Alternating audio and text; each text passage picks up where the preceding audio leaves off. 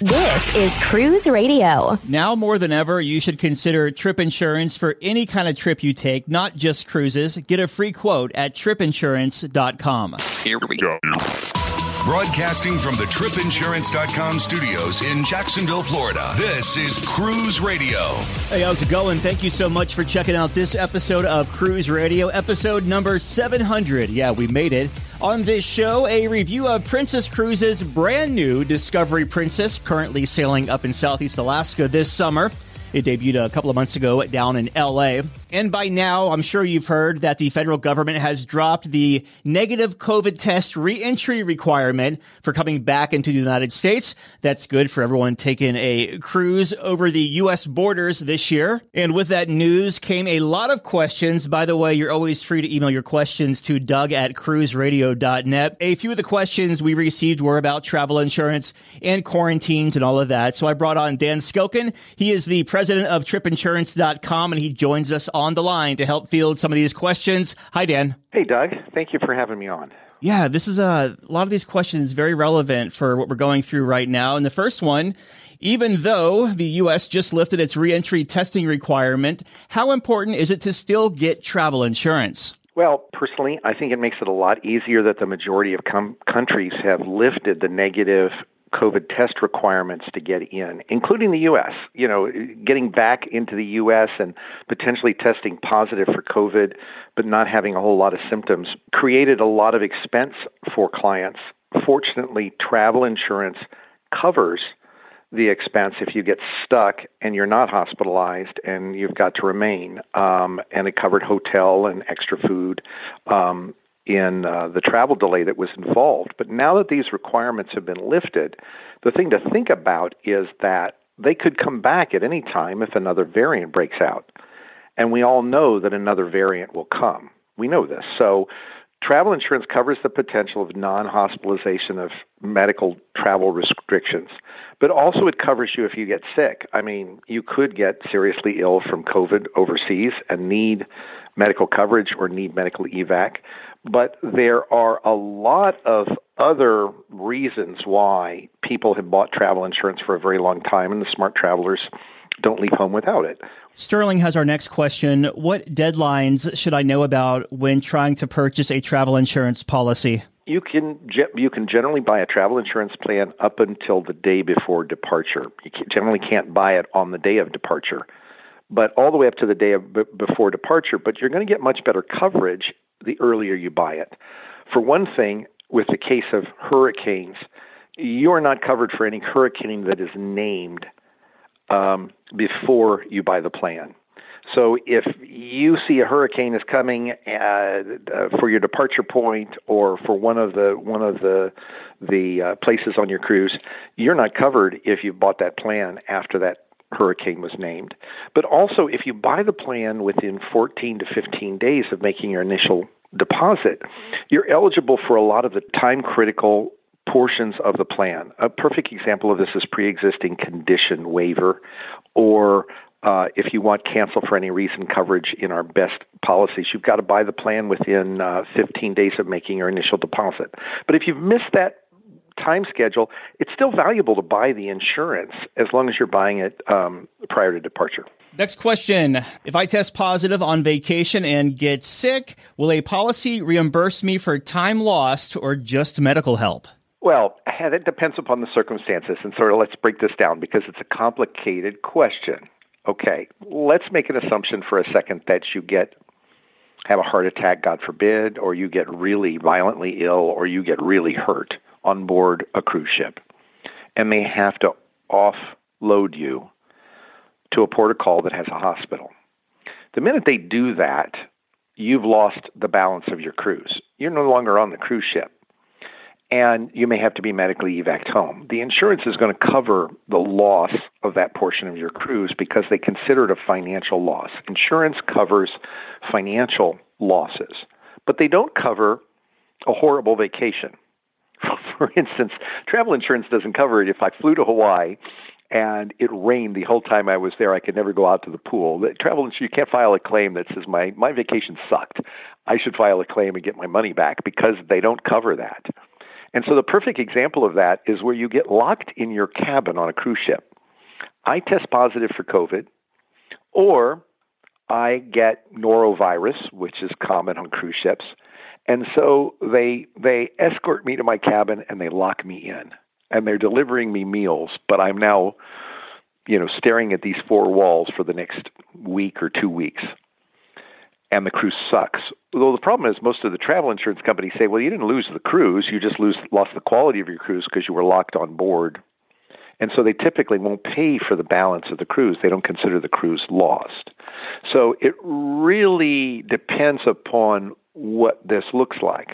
So a great example of where we've paid claims, I've seen the insurance companies paying claims, is where you show up and the cruise ships, many of the cruise ships are still requiring you to test negative for COVID, aren't they, Doug? Even though the U.S. is not requiring it to come back in the United States. Yeah, they haven't dropped that yet. Yeah, so you show up for the cruise. You spent the night in a hotel before the cruise. You show up at the cruise ship, and they give you an antigen test. They give you a home test, and you test positive. Well, as long as a third party has administered the test, as long as the cruise company has administered the test, that you haven't done the test yourself, or you went to get a PCR test, as long as it was supervised, the insurance company will accept that as a medical reason for cancellation. And now they won't let you on the cruise ship. You are covered in that regard for the loss of the cruise, typically. The insurance company will pay the loss of the cruise in that regard and get you home. But if you caught it on board the ship and they locked you in your cabin, unfortunately, they typically don't cover that. Does that make sense? Yep, totally does. Our final question comes from Michael. We are doing a 14-night crossing on Carnival Celebration in November, London to Miami. Wanted to get insurance like you tell us to, but didn't know what a good option would be for a trip like this. I know we are flying in a few days ahead of time, but was going to use points for the hotel. Not sure if that matters. Any input would be great. Super. Well, first of all, it sounds like a fantastic trip. Should be a lot of fun. But my first recommendation to all of our customers is that you insure your trip door to door. In other words, from your home back to your home. Don't set up your travel dates for when the cruise departs, because then you're not covered in the event that, for instance, what if you have a flight delay and you miss the cruise? So you want to set up your travel dates from the day you're departing to the day you get home. In this particular case, it's a great idea to stay in the departure port at least one night, because that creates for you, we've talked about this, Doug, in past segments, that activates language in the plan that the departure port is now a destination. And that's important for a lot of the language with regard to hurricanes and things like that. Mm-hmm. The second is that you should insure your airfare. And if you're using points for the airfare, insure whatever taxes that you pay. Include that in your trip cost, because that way the airfare was covered. So the insurance company is not just insuring the actual cruise itself, it's also insuring your travel to get to the cruise and making sure that the actual trip is starting from your home. So if you are late, they're going to cover some portion of the cruise. The next is for a long Atlantic crossing like that, I would recommend a plan in our better or best class so that you've got a fair amount of medical evac coverage. Because if something happens to you on board that ship and they've got to medically evac you out, it can cost a lot of money if they're in the middle of the Atlantic to do it. So make sure that you've got ample coverage in that regard, and you'll get that in either the better or best plans. What happens in a case with the points, like Michael was saying, when he is using the points to book the room, still on the hook for taxes? What do you actually claim there? Well, first of all, you shouldn't be insuring.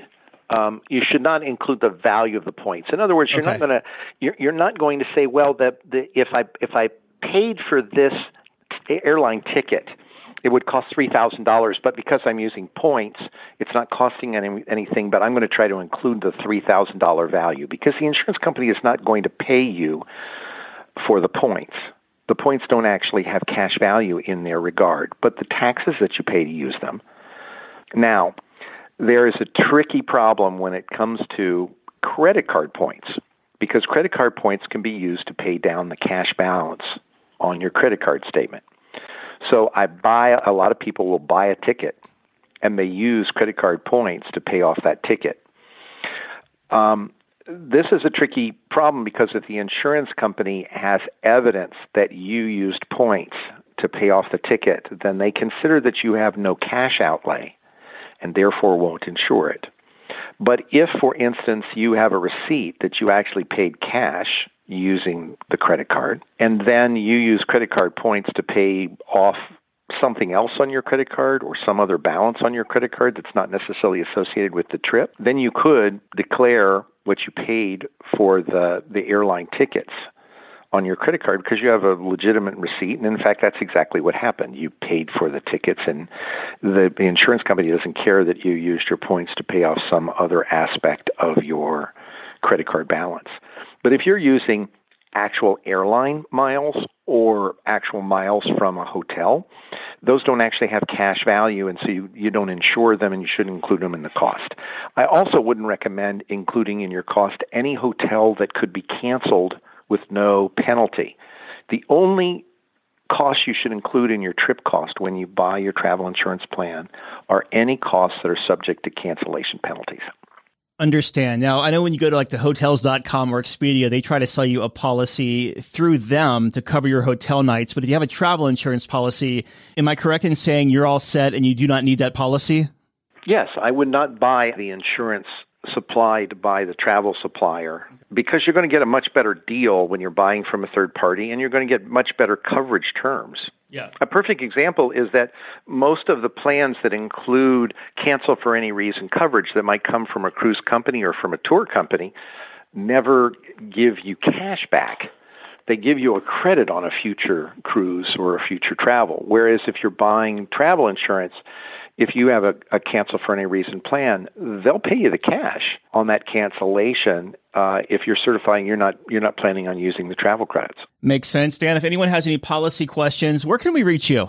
Please email us at support@tripinsurance.com. We answer questions for customers, even if they haven't bought from us. A lot of people need help. We're here to help. And anytime you need recommendations on a policy, please contact us at support@tripinsurance.com. President of tripinsurance.com, Dan Skilken. Dan, thank you so much for fielding these questions today. Have a great summer and a great travel season. Have a question or a comment for the show? Yeah! Send an email or voice memo to Doug@cruiseradio.net. A big question we get at Cruise Radio is, how do I know if I need trip insurance? Simple answer. If you're getting on a plane, taking a road trip, or getting on a cruise ship, you need to have travel insurance. Hey, it's Doug Parker from my friends at tripinsurance.com. Not only does tripinsurance.com protect your vacation investment, but it also gives you peace of mind in case anything were to go wrong on your trip. How do they do it? They offer 3 different types of trip insurance policies. Good, better, and best. One policy for every vacation budget. But it doesn't just stop there. They're up to 40% lower when you shop around on other comparison sites. Plus, tripinsurance.com offers 24-hour customer support before, during, and after your trip, online claims assistance, and travel alerts to let you know what's going on at your destination. But find out for yourself. Check out tripinsurance.com. Breaking news as it happens. Online and on demand at cruiseradio.net. Matt and his family just returned from a 7-night cruise. It was round trip Seattle on Princess Cruises' brand new ship, Discovery Princess. It's spending the summer up there, sailing Southeast Alaska. Matt is on the line. How you doing, buddy? I'm good, Doug. How about you? Very good, thanks. Happy to have you on here giving us our first review of Discovery Princess. With that said, we'll take a step back and get some pre-cruise thoughts. You're up in, Ohio, right? We're in northeastern Ohio. This was our 7th cruise. We usually do something in the Caribbean, Mexico, to kind of either get summer started early or make summer extend a little bit, because in northeastern Ohio, we have basically only three nice months out of the year. So my wife loves the beach, so Alaska was kind of the last thing on her mind. One of my adult sons and I, we've been wanting to do Alaska for a long time. We had a cruise booked during COVID that got canceled that was going to be on the Sky Princess. My wife was really looking forward to that, so when the Discovery Princess came out, I had found a 4-day Alaska sampler cruise on the Discovery Princess, and she was kind of on board with that. Got to do the brand new Discovery ship. My son and I got to experience Alaska, but then, for whatever reason, we weren't able to do that 4-day sampler. We took advantage of a 7-day cruise, and we've been wanting to see the Northwest. So we were kind of able to combine a couple things in the one vacation. That is very cool. So you kind of got the whole thing out of it there. Very nice. You make your way over to Seattle. You did a couple of days pre-cruise time in Seattle. You actually did 3 days pre-cruise in Seattle. I have to ask you, Seattle is a beautiful area, a lot of sightseeing and hiking all around the area. But what did you do there for 3 days? Thursday, we landed. We got our bearings straight, got to the hotel, dropped everything off. Then we ended up driving out to a waterfall that was about 45 minutes out of town. Came back, walked around Pike's Place, enjoyed that. Always wanted to check that out. Saturday, that was on Thursday. Friday, woke up early, drove out to Mount Rainier, which is only about a 2.5-hour drive from Seattle. Spent the day there and was able to enjoy the beautiful scenery there. We were able to get up the mountain, did some little bit of hiking in the snow, a little bit of hiking where the snow had been melted, just enjoying the beauty of Mount Rainier, and then drove back to Seattle. And on Friday, we ended up going to Cary Park, which is a little scenic overlook of Seattle, gives you a little bit different viewpoint of Seattle. And then Saturday, I got to be an Uber driver. My mom flew in. She got there about noon, got to drive to the airport, pick her up.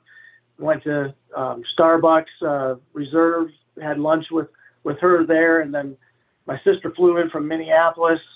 She got there about 4 p.m, went and picked her up, and then dropped them off at their hotel. And then we got to go back, pick them up, went to Space Needle, and there's so much to do around Seattle.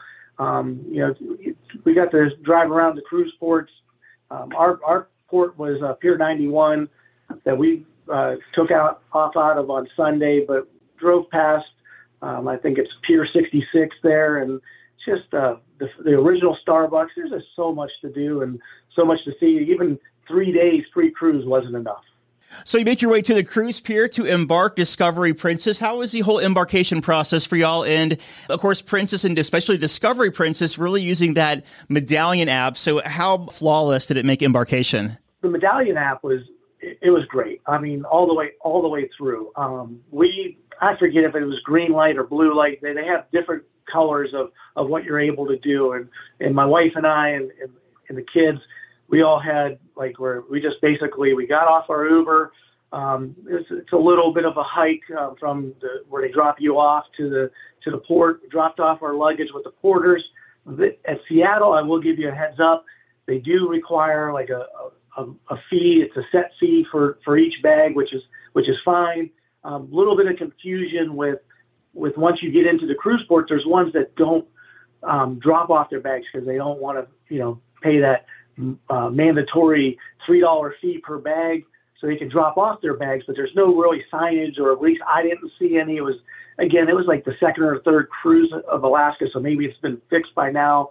I want to make sure I'm tracking with you here. So you were saying that in Seattle, to drop off your bag with a porter, it's not just a tip, it's a mandatory fee per bag? Yes. Okay. Yes. We got that notification from Princess that it was like $3 per bag. So it was like a concierge service type thing where if you wanted to just check the bag yourself and wait in the line, you could. Exactly. So you make your way on board Discovery Princess, brand new ship, only a few months old at this point. What were your first impressions? Words don't describe how beautiful this ship was.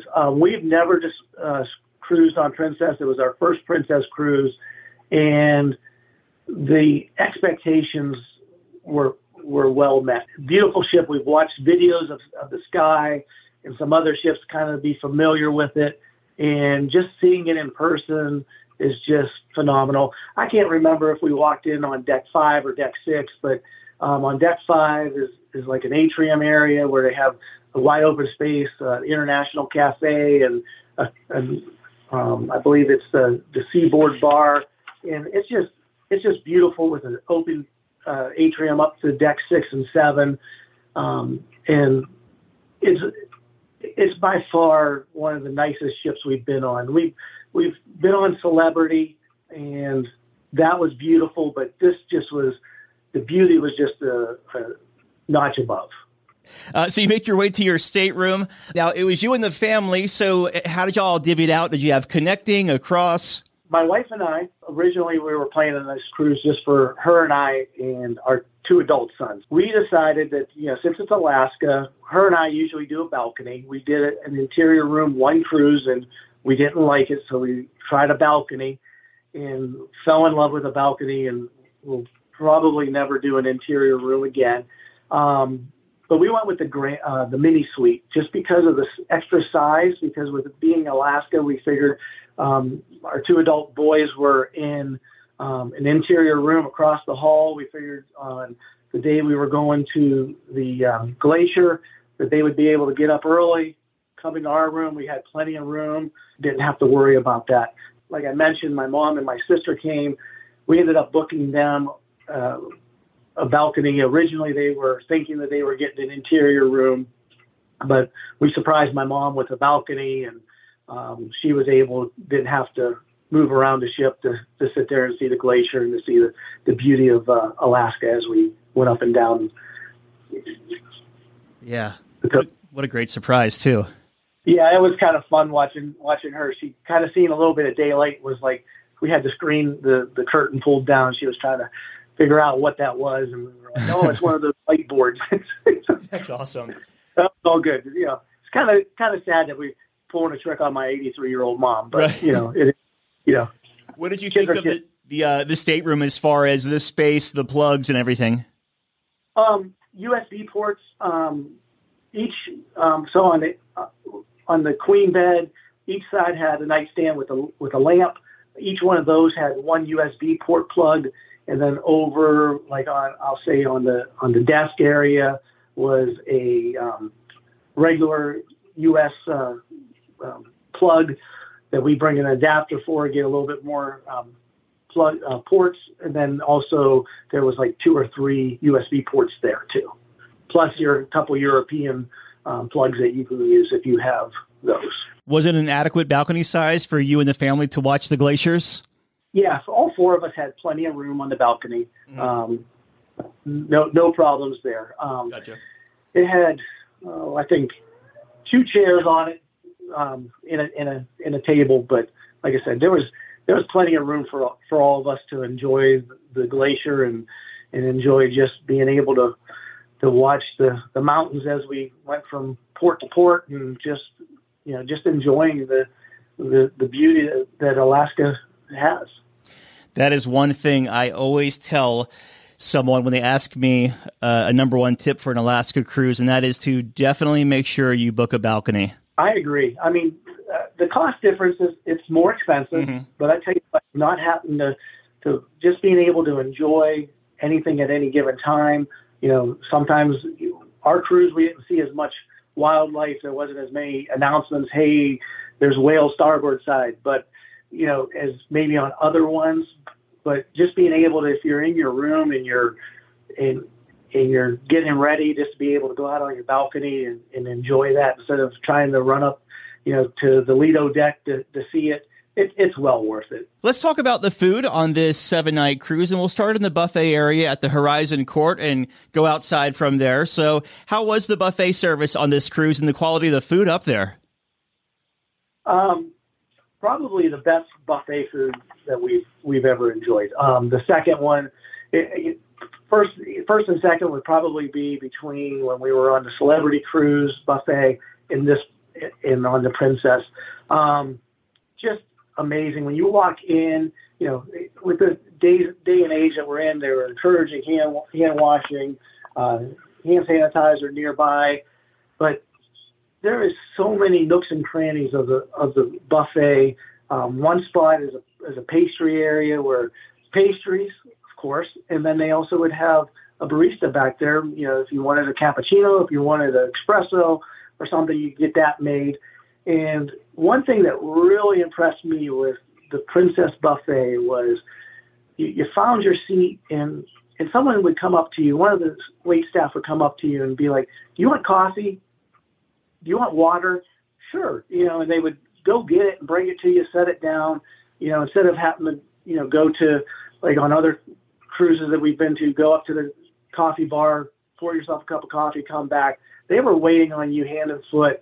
And then with the app, it was great. Using the Medallion app in the buffet was great because, I'm sorry, I love to have a Bloody Mary on a cruise day, or even, with breakfast.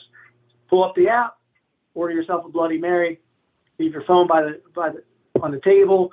When somebody else is eating, you come back and, somebody had brought you your Bloody Mary because you ordered it off the app. And the Medallion app was great even in the room when we were sitting there, just enjoying the beauty from our balcony. You sit there and you put an order in if you were feeling like you wanted to have a chicken taco. You'd order it on the Medallion app, and room service would bring it. No upcharge. The only upcharge they did for the Medallion app was if you ordered pizza, if you didn't go up to the pizza shop and get it yourself. I'm really all about the Medallion app, Matt. The only thing I don't say I don't like about it, but it's the fact that, like, if I love chai tea lattes, so if I go get a chai latte, I can't tip extra if I want to, because they just scanned you and boom, you're off to the races. That was the one thing that we had too, and there was a couple wait staff that we were like, you know what, they've taken good care of us the whole time, so we ended up having to,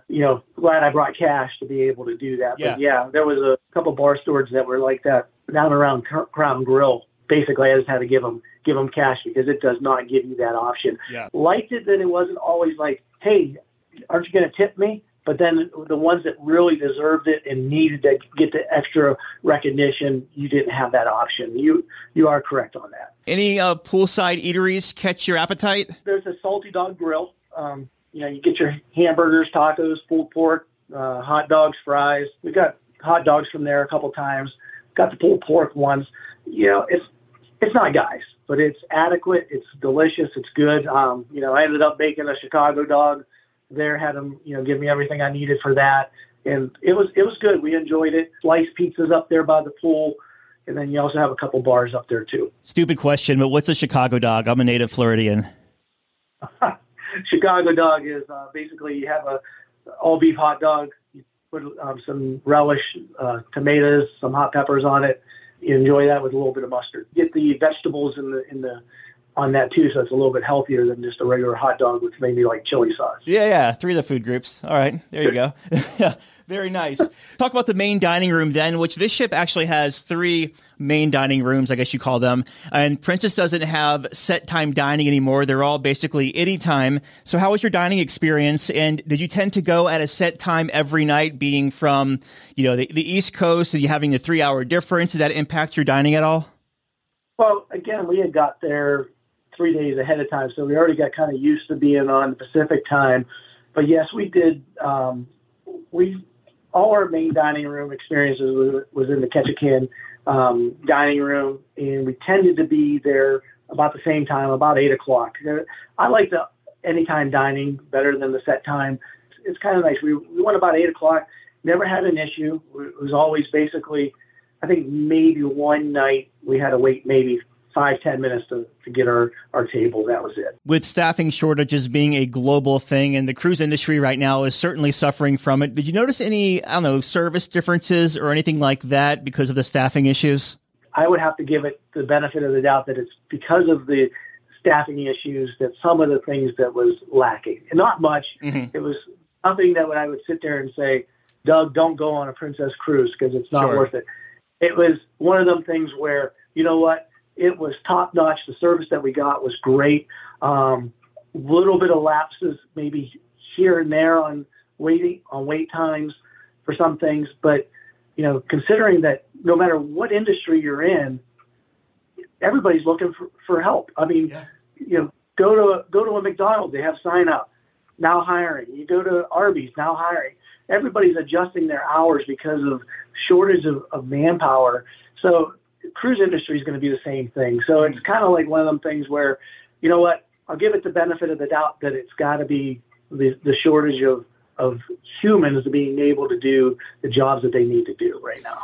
Very true. How are the specialty restaurants on Discovery? Plenty of specialty restaurants on this ship. There's an Italian restaurant. There's a French restaurant. There's Gigi's Pizza, which we did. That's no upcharge at Gigi's. Pizza there was phenomenal.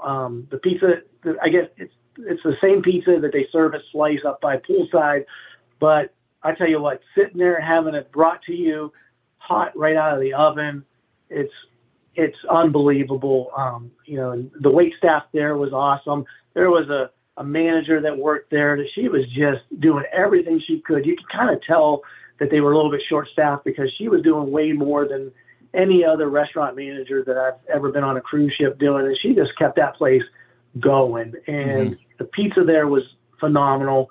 We did Crown Grill, which is their upscale steakhouse. Delicious meal there, wonderful service. Also, the Gastro Pub is on that ship. We didn't really get any meals there for a little bit of an upcharge, but we did get some drinks there a couple different times. But yeah, plenty of dining options. If you don't like the main dining options, there's plenty of other ones. But I tell you what, I've never been on a ship where, like, if we didn't have a couple complimentary upscale dining, we probably wouldn't even went to the Crown Grill, because we did the Crown Grill on our fourth night, and our first 3 nights at the main dining room were amazing. So it was just basically taking advantage of some complimentary Crown Grill coupons that we had.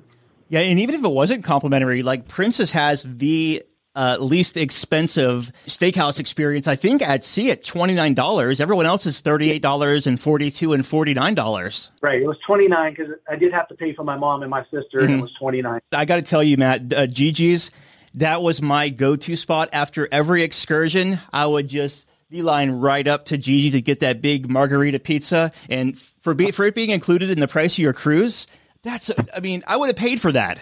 We thought the same thing, because you know what? It had even appetizers, there was salad, there was stuff you could go with that. Again, the full bar was amazing, and we did the same thing. It was basically, got back, the only day we didn't go there after a port day was Juneau, because we got back on the ship about 8:30, 9 o'clock that night, so we didn't stop there for that. That's the day we went to Crown Grill. Right. So, yeah, it was basically that. We probably ate there 4 different times during the cruise, and best place to have lunch. Yeah, for sure. How was the entertainment on this 7-night cruise? Some of the entertainment, I don't know if it was because of COVID or if it was just the times we were picking for dinner. Some of the shows that was being advertised, that was the one thing I didn't like about the Medallion app, was I didn't feel it was up to date with the shows and with what was going on, as like when we've been on Royal Caribbean and been on with their app. And it's like, you go on and it's like, hey, at this time, this is going on. We didn't see any of the shows. We went to the main theater one time for Deal or No Deal during the middle of the day. But that was about it. So we didn't really see any shows. Didn't really see that many advertised for the main theater. So I don't know if it was just because they didn't have it, or it was just didn't align right with our dining times.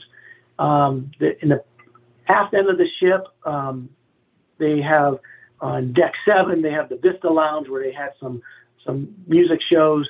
And again, those didn't really align with the times that we were planning on dining. Like when we would get out of dinner, it was just ending up, so we didn't really get to take advantage of it. Then they had Princess Live, which was an area on deck 7 where they would do karaoke, and some other would be the spot to go see trivia. And it seemed like we were always just sitting down at the end of karaoke or just sitting down at the end of trivia. Wasn't able to really connect with those things. But that was just a lot of, because on the sea days and on the late port days, we were taking advantage of the enclave in the spa. Yeah. We spent our time there. Is the Deal or No Deal game that you watched, is that a spectator or a participation or both? It's both. Okay.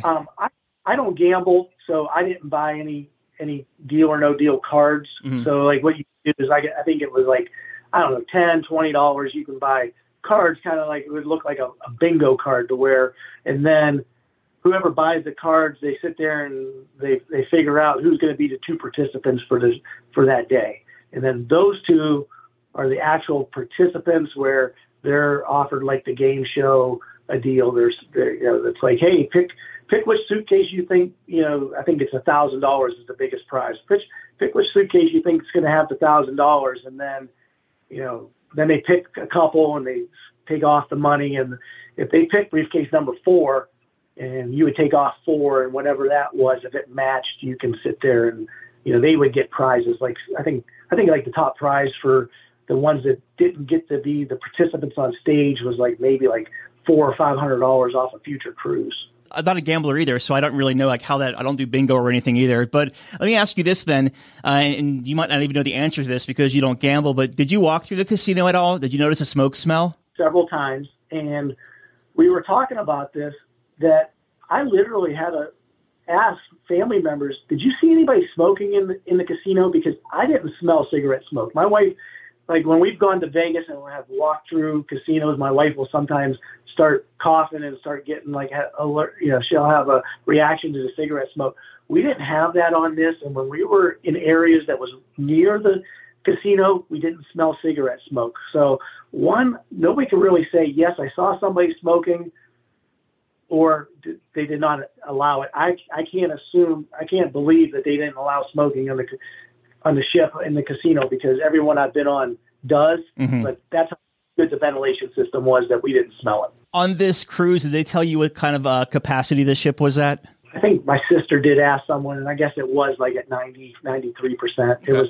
It was high capacity. They didn't come out and say it, but I tell you what, for it being as full as it was, there was like really no roadblock, areas, and with the short staff, didn't really seem to wait any longer for drinks or for food than what we would have expected.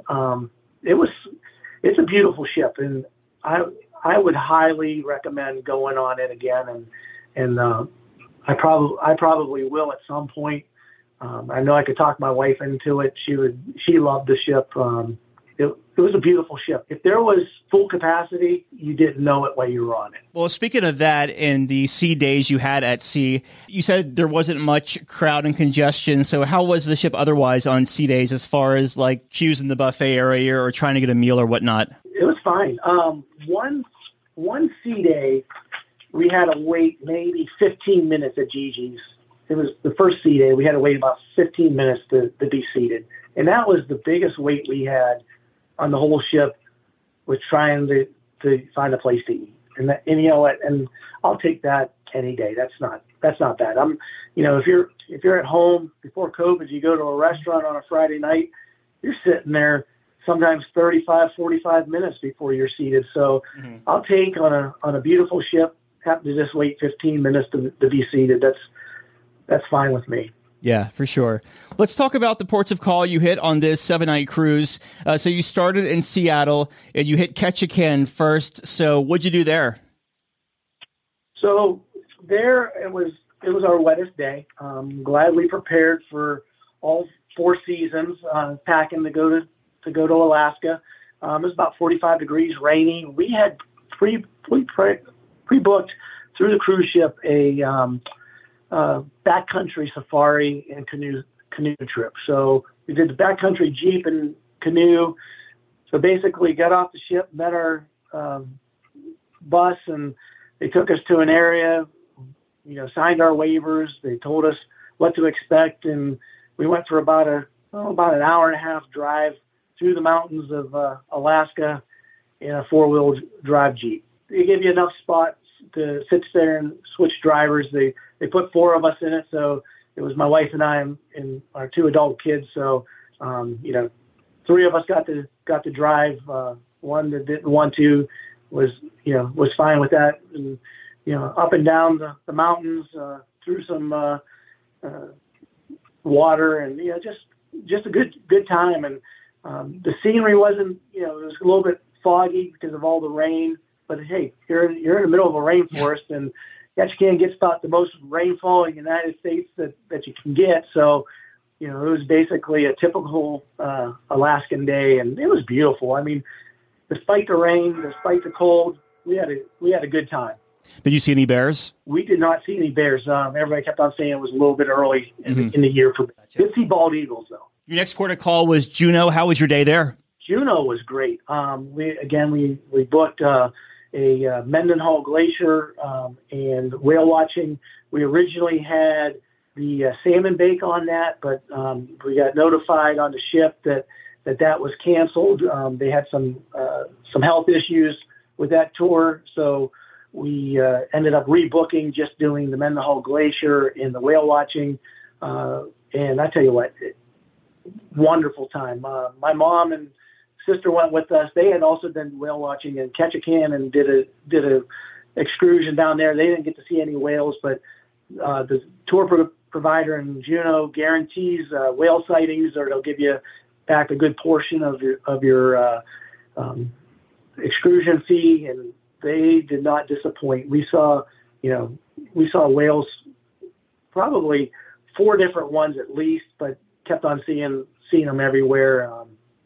It was beautiful. Some sea lions, Mendenhall Glacier. It's not a guided tour. They just drop you off at the front door basically, and you have about 45 minutes to enjoy the glacier. So we didn't get the chance to walk all the way down to, I believe it's Nugget Falls that we wanted to, but we were still able to see plenty of it. And just, what makes me want to go back and be able to spend a little bit more time there. It's just a beautiful, beautiful spot. Yeah. How about Skagway? How was that? Skagway was probably my favorite port. Skagway, my sister and my sons, we did Grizzly Falls zip lining. So we took a bus, probably about a half-hour bus ride to the falls, and they took us up an old German army vehicle up the mountain, 4-wheel drive vehicle up the mountain. Got off and gave you your safety training, got you all geared up and ready to go. The staff there was amazing, and then we broke up into a couple different groups.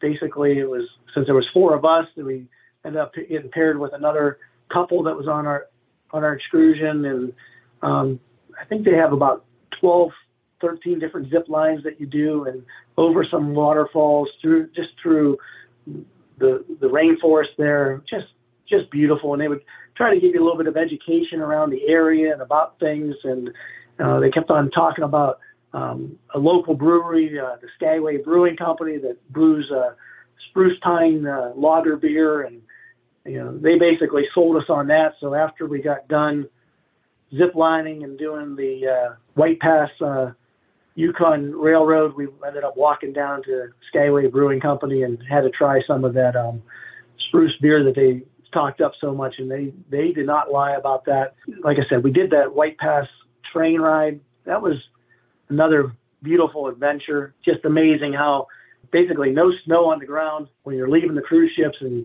get up into the mountains, and there's snow all around you, where it's like you wonder, does this stuff ever melt?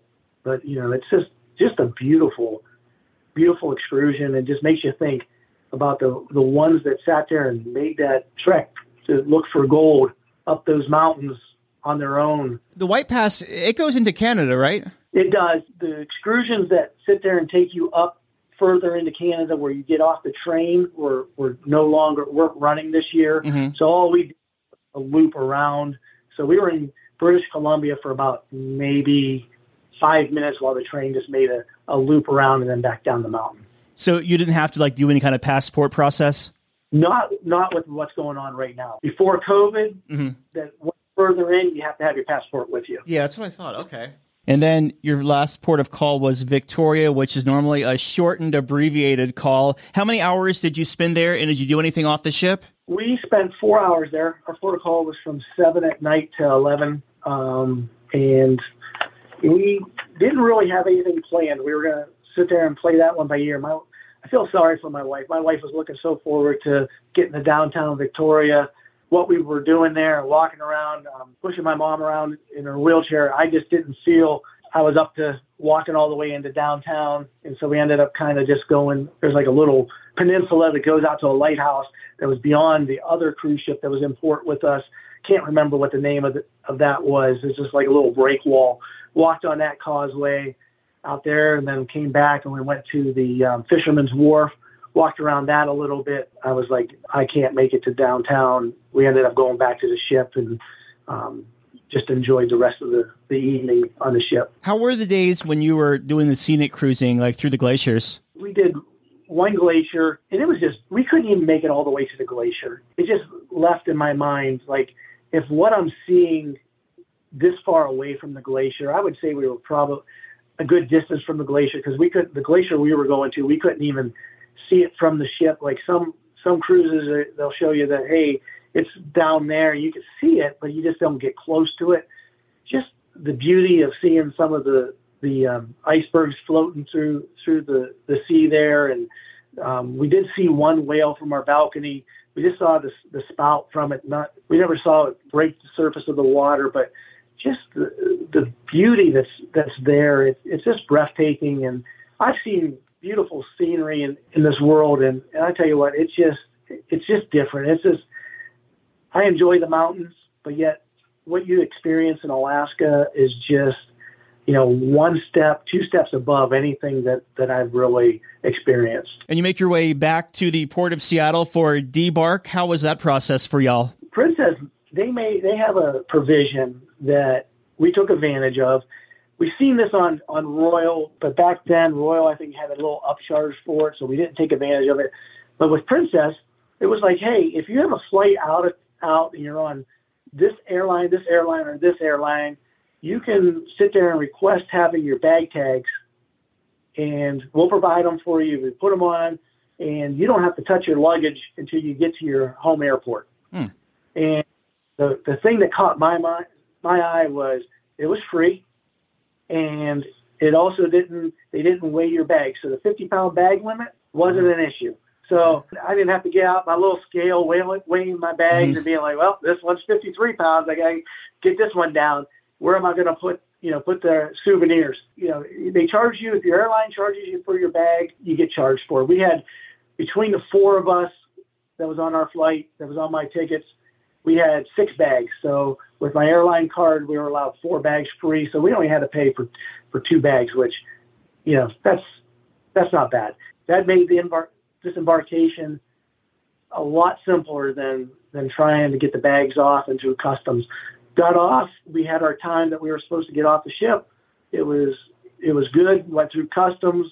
Basically, it was welcome back home, and that was it. No questions, no nothing. We just had our carry-on bags for the airplane. We were planning on Uber, but then somebody with they call it a town car, but basically it was a big Suburban, said, hey, do you need a ride to the airport? He charged us $80.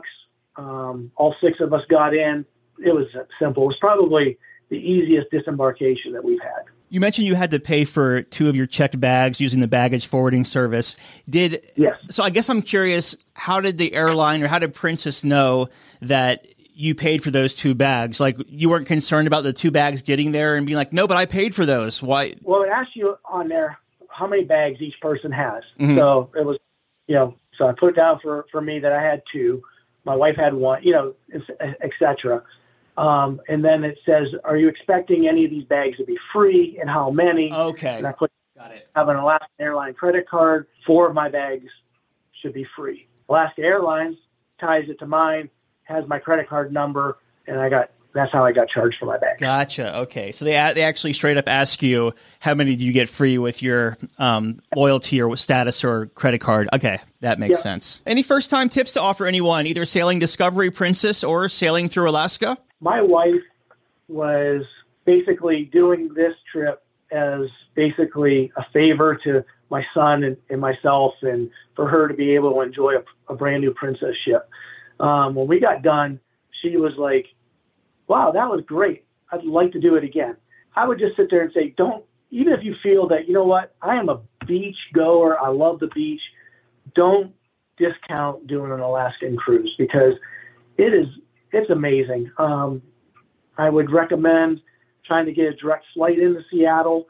I was glad that for the Pittsburgh and the Cleveland market, we're right in between both of them.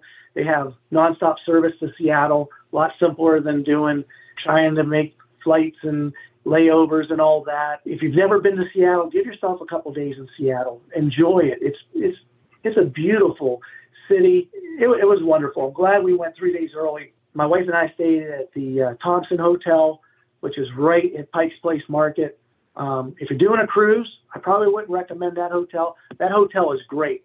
And if I was staying in Seattle, I would go there in a heartbeat. But with having luggage for a 7-day cruise, the room wasn't as big as what my mom and my sister's was at the Hyatt Regency. And just, getting around from the airport to the port is a little bit more difficult than, let's say, in Miami. In Miami, it's pretty simple. It's easy to get there. It's a little bit more. You got to do a little bit of research. And we rented a car at the Seattle airport. Alamo has a drop-off, and so does Enterprise and National on 3rd Avenue, which is right there by Pike's Place. And there was really no upcharge for that. So we were able to drop off the car in downtown Seattle on Sunday. I walked back to Hyatt Regency where all our luggage was, and we took Ubers from there. Just beautiful, beautiful vacation, and hope to be able to go back someday. Definitely the Princess ship, it's a must-do. It was nice every day except for the last sea day. For my wife and I, it seemed like we were shutting down the ship, and we were going to bed until 11:30, 12 o'clock anyways. But it wasn't like on some of the ships where it's just constantly, everybody's still out. It was kind of nice being able to, very relaxing times. The last sea day, a lot of people were out because the next day everybody got to sleep in a little bit. But definitely a vacation that I'm glad I was able to experience. Everything that we did excursion-wise, I would do again. It would be hard to sit there and say, well, you know what, I wouldn't do that. I would love to spend more time at Mendenhall Glacier. If you're not really, if you're like, I don't know if I really want to see whales, do an excursion that takes you to Mendenhall Glacier that lets you spend all day there if you like to hike. There's plenty of trails to go around there, and just to see the beauty that's been given to us. Yeah, for sure. Looking back, what was the biggest highlight of this cruise? I would have to sit there and say our day at Skagway. The weather was beautiful. It was in the 60s. I was able to I ran around in a T-shirt and a long sleeve shirt just for layers. For me, from Ketchikan, I had probably 6 different layers on, gloves on, and I was still freezing from the rain. So Skagway, just because of the weather and what we did, zip lining was beautiful. The scenic railroad was amazing. And then just being able to we like going to local breweries and being able to experience that. That was a beautiful day. And just, being able to experience something with, unfortunately my one son wasn't able to go, my daughter-in-law and our grandkids, but being able to experience that with my mom and my sister and 2 of our sons and my wife, it was a good time. Well, in closing here, your final thoughts of Discovery Princess. For all the expectations that we had, they were met and exceeded. Again, I mentioned about, I don't know what it was like cruising on Princess before the pandemic, but I tell you what, if it gets better, then it goes from being A+ to A++ or AAA. We've been talking with Matt about his 7-night cruise on Discovery Princess. Matt, my friend, good talking to you. Welcome home, and can't wait to talk to you about your next one. Sounds good, Doug. Thanks for your time. Doug, what do you have it set on? Is it on dynamic or? And this is oh boy, oh wow. All right, Dougie, let's see what we got for you, buddy. Cruise Radio is produced at the TripInsurance.com studios in Jacksonville, Florida. Get cruise news, ship reviews, and money-saving tips every Thursday on Cruise Radio. If you've enjoyed this episode, please subscribe to the show. If you want to help spread the word, give Cruise Radio a 5-star review. Find Cruise Radio where you listen to your favorite podcast or online at cruiseradio.net. I'm your announcer. At Grainger, we're for the ones who specialize in saving the day and for the ones who've mastered the art of keeping business moving. We offer industrial-grade supplies for every industry, with same-day pickup and next-day delivery on most orders. All backed by real people ready to help. So you can get the right answers and products right when you need them. Call, clickgrainger.com, or just stop by. Grainger, for the ones who get it done.